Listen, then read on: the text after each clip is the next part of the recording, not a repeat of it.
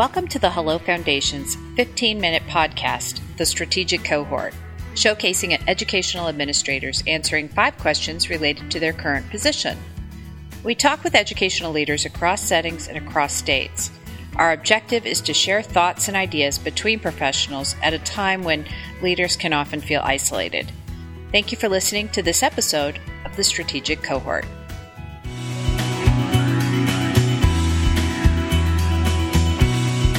John, if you don't mind to introduce yourself and tell us a little bit about your current position and your current role within that.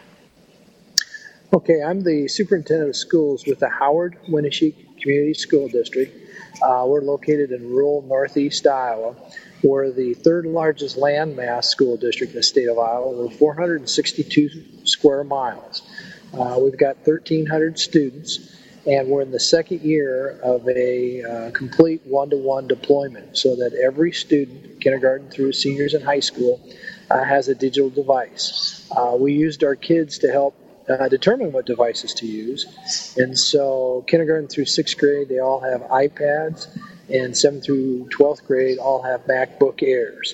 Along with that, we've got Apple TVs into all of our classrooms. We have a strong partnership with Northeast Iowa Community College, who is assisting us with advanced manufacturing, robotics, and computer programming. And it's just a great job. This is the second district that I've led in a transformation of deploying technology. That is incredible because it's really where we're going in the future, and it's going to give kids such an edge to really break out of what the traditional classroom has looked like. Well, the thing of it is,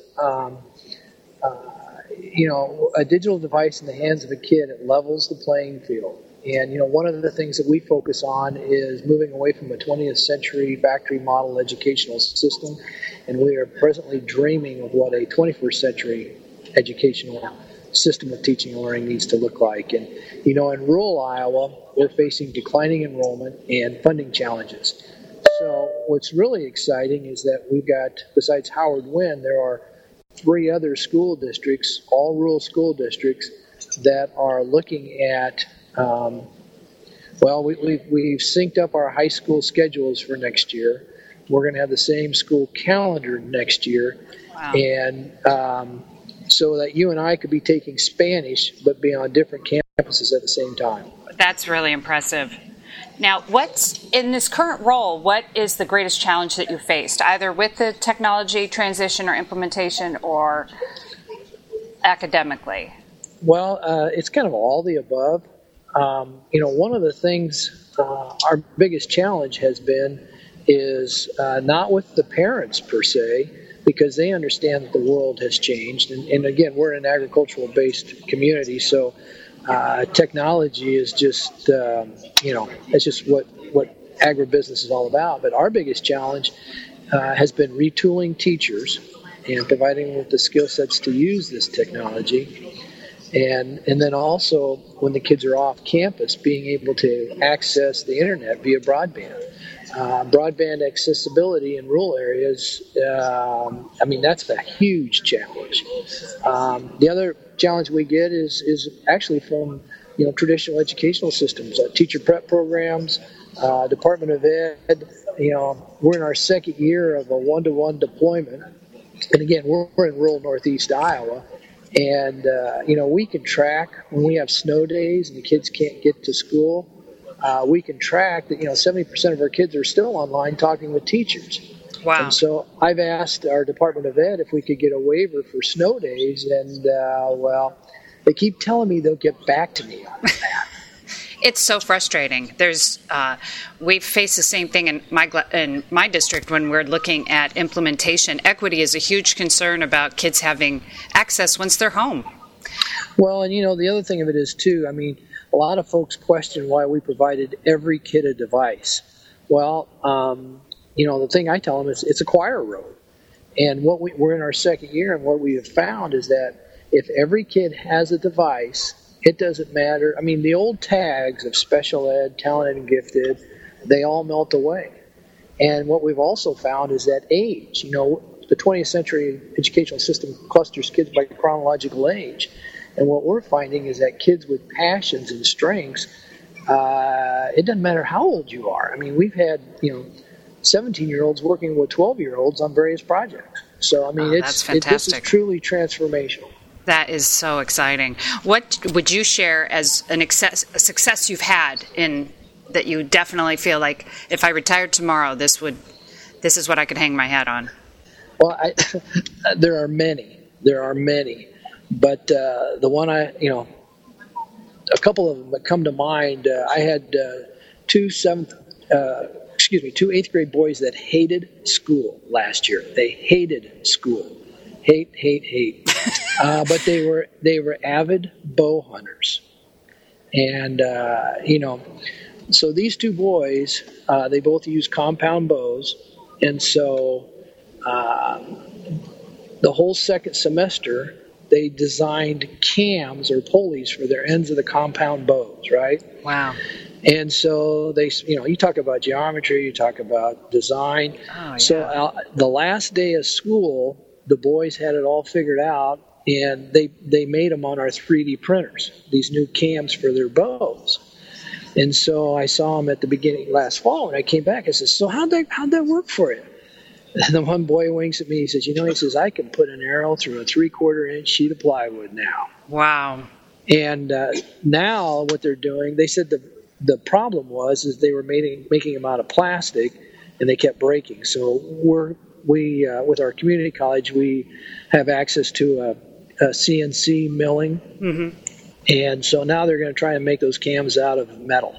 Oh, that's fantastic.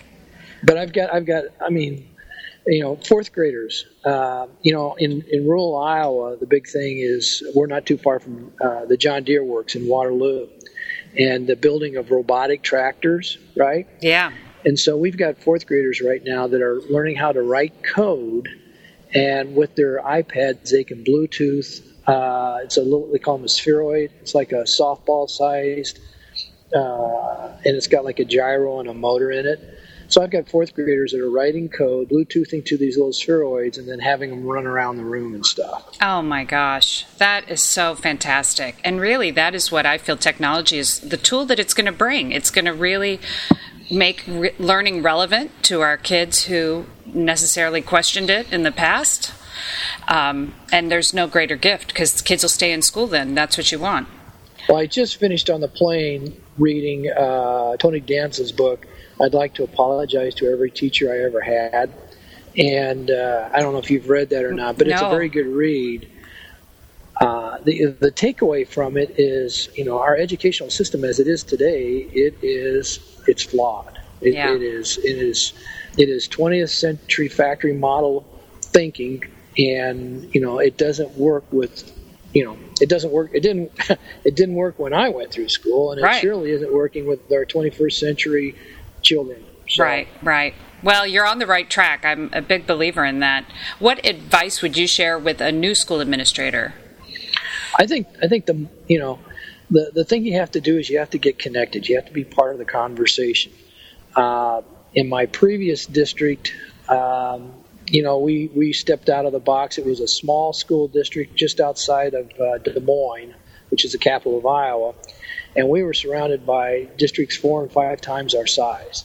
And when I went there as a high school principal and then later as a superintendent, there was concern that our district would be swallowed up and that we would cease to exist. Well, we adopted, because of that urgency of change, we adopted new thinking, which was to embed technology into instruction, which one of the first things we did is we created a brand. And the staff, utilizing Twitter and Facebook, we connected with educators globally. In fact, if you read Eric Schinniger's book, Digital Leadership, yes, Chapter 7 is about Howard-Winn and Van Meter, the 2 districts I was previously at. Oh, that's fantastic. And so, the team that I had, Van Meter, Shannon Miller, Darren Derflinger, Jen Sigrist, our tech person, Mike Lindy. We didn't have to reinvent the wheel. We were able to go out and connect with thinkers, and so. And I guess the moral of that story is in Van Meter, it's no longer been the fear of being swallowed up. It's become, in Iowa, the gold standard of what 21st century learning needs to look like. Absolutely. And when I left there to go to Howard-Winn, where I'm currently at, Darren moved up to the superintendent's chair, and I just saw him recently, and he said that the district has grown. In fact, 1 out of 4 students in Van Meter are currently open enrolled from those bigger districts. That's great. Here at Howard-Winn, all of the staff are on Twitter. And if you follow our discussion thread on #2020 Howard-Winn, the classrooms will become transparent. I actually looked at that Twitter feed yesterday, and I was really impressed. I just thought, wow, this is really taking education by the horns and directing it the way you want it to go. The thing of it is, it has to start with the superintendent, and the superintendent has to be on the same page as the school board. The thing I see is there's so much frustration with individual teachers across the country that want to do things, but they don't have somebody flying air cover for them. And so, again, as a new administrator, you've got to reach out, network with other folks, be transparent to the community, and,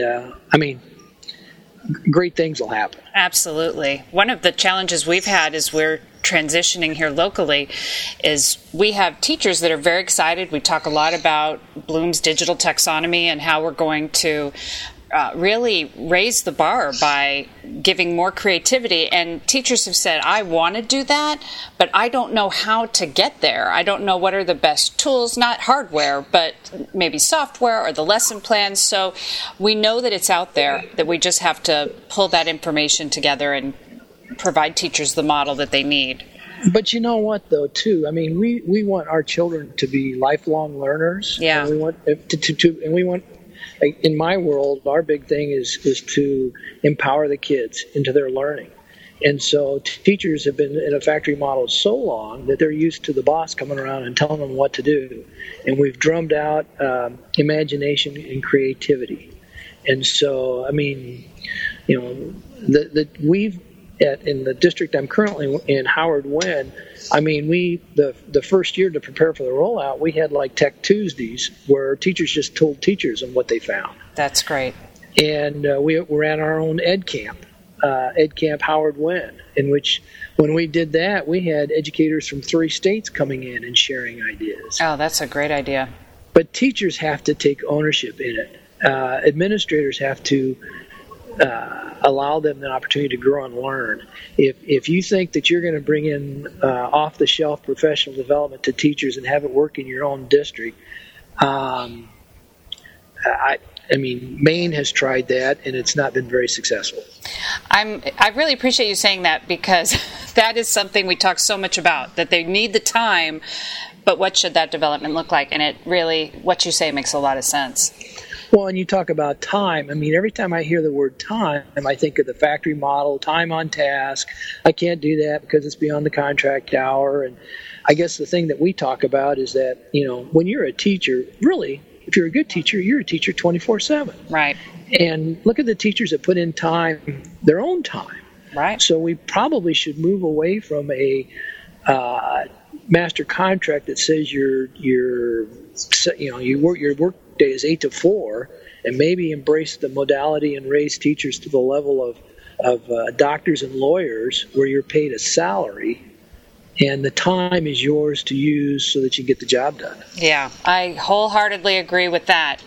Well, my last question is, how are students different today than when you went to school? Oh my goodness. If you go to YouTube and do a search for Howard-Winn, in the last 24 months, we've posted something like 80 plus videos. And you see what the kids are doing, and they're engaged and they're happy. And, part of our mission statement is connecting kids to their passions and their vision, right? And so, if you were to come and visit me, we'd go walk into classrooms and the kids wouldn't even look up and notice you. Wow. And again, because we're using online modalities, when I was in school, if I had to turn in a paper, I turned it in for an audience of 1, the teacher. Right. And now we've got, I was in a classroom the other day, and I think you can find it on our Twitter feed, but we had students that have been writing papers with kids in Russia. Wow. And so now, if you're a 7th or 8th grader, you're not turning the paper in just to get the teacher off of your back. You're writing something. Serious. Yeah. You're writing something that you're thinking, oh my God, the world's going to read this. Right. And so we were a district in need of assistance. We were on the NCLB naughty boy list. And, in 2 years' time, we've been taken off of that. Our reading scores have increased. Our math scores have increased. And, we're heading in a good direction. But those state assessments, what we're finding is those state assessments, they're 20th century assessments trying to measure 21st century learning. Absolutely. And I go back to the 2 boys that made the CAMs for their, when they take those standardized tests, right, they're like, this is a joke. They don't do well. Right. But yet look at the skill sets. And if you're an employer, who are you going to hire? Someone that can come in and create something, or someone that did really good on a dot-to-dot fill-in-the-blank test? Yeah, absolutely. Boy, that is well said. Well said. And I hope we can eventually move past those standardized tests, because I feel they're holding all of us back and freaking everyone out, and teachers, and you got to take a deep breath. But that is what makes you, John Carver, such an amazing superintendent, because you have that big picture and clearly are an exceptional leader. Well, it is my school board. They're the ones that have set the course, and they've said, John, go follow it. And it's the instructional leaders I've got on my team right now today. Our director of teaching and learning, Sarah Grimm, our secondary principal, Tim Felderman, our elementary principal, Therese Jurgensen, my tech people. I've got probably 1,700 devices, and I've only got 2 tech people running the show. That's amazing. But the thing of it is, it all gets back to the teachers in the classrooms. They're the ones at Howard-Winn. I am so humbled to be around so many teachers that, number one, realize they've got to change. We're facing declining enrollment. We've had to close 2 elementary schools because of that, and yet the teachers they're reinventing themselves. And, I had a teacher yesterday tell me, she goes, Mr. Carver, she goes, some days, I teach the content to the kids, but most days the kids teach me how to use the technology. So how cool is that? That is fantastic. That is it makes me think of the one story that immediately comes to mind of my own staff. We hired a woman post-retirement or close to retirement, and she was someone who had done things the way they had always been done for quite a while, and we were introducing her to some technology tools and a different peer group that had a different standard, and she blossomed at what should have been or could have been the end of a declining career. So, see, I'm giggling because what we're finding is that age really doesn't matter. It is your ability to learn and So again, there are folks. Deb Day, who is on Twitter. She's one of our English teachers, and she is a veteran teacher, and she's a rock star. She's an absolute rock star. So age doesn't matter. It's just, do you want to be creative? I'm going to let you go, but I really appreciate your time. And this is inspiring. I'm excited. I personally want to show up in Iowa and say, show me how this is done. I want to bring it back to my own school board. So, Well, we stand ready to help anybody. And to be honest with you, we believe that the things that are going on in Howard-Winn are on the same level as national security. Our country is at a crossroads. And the way forward is to reform our educational system, embracing 21st century thinking. And we stand ready to help anybody, anytime. Many thanks for tuning in to this episode of the Strategic Cohort. We thank all of our administrator partners for practicing quality and putting kids first. We are always seeking administrators interested in answering our 5 questions for this podcast. If you would like to be a part of the Strategic Cohort, please contact us at sharon.soliday@thehellofoundation.com. We always provide participating administrators a copy of the recording to share on their own LinkedIn profile.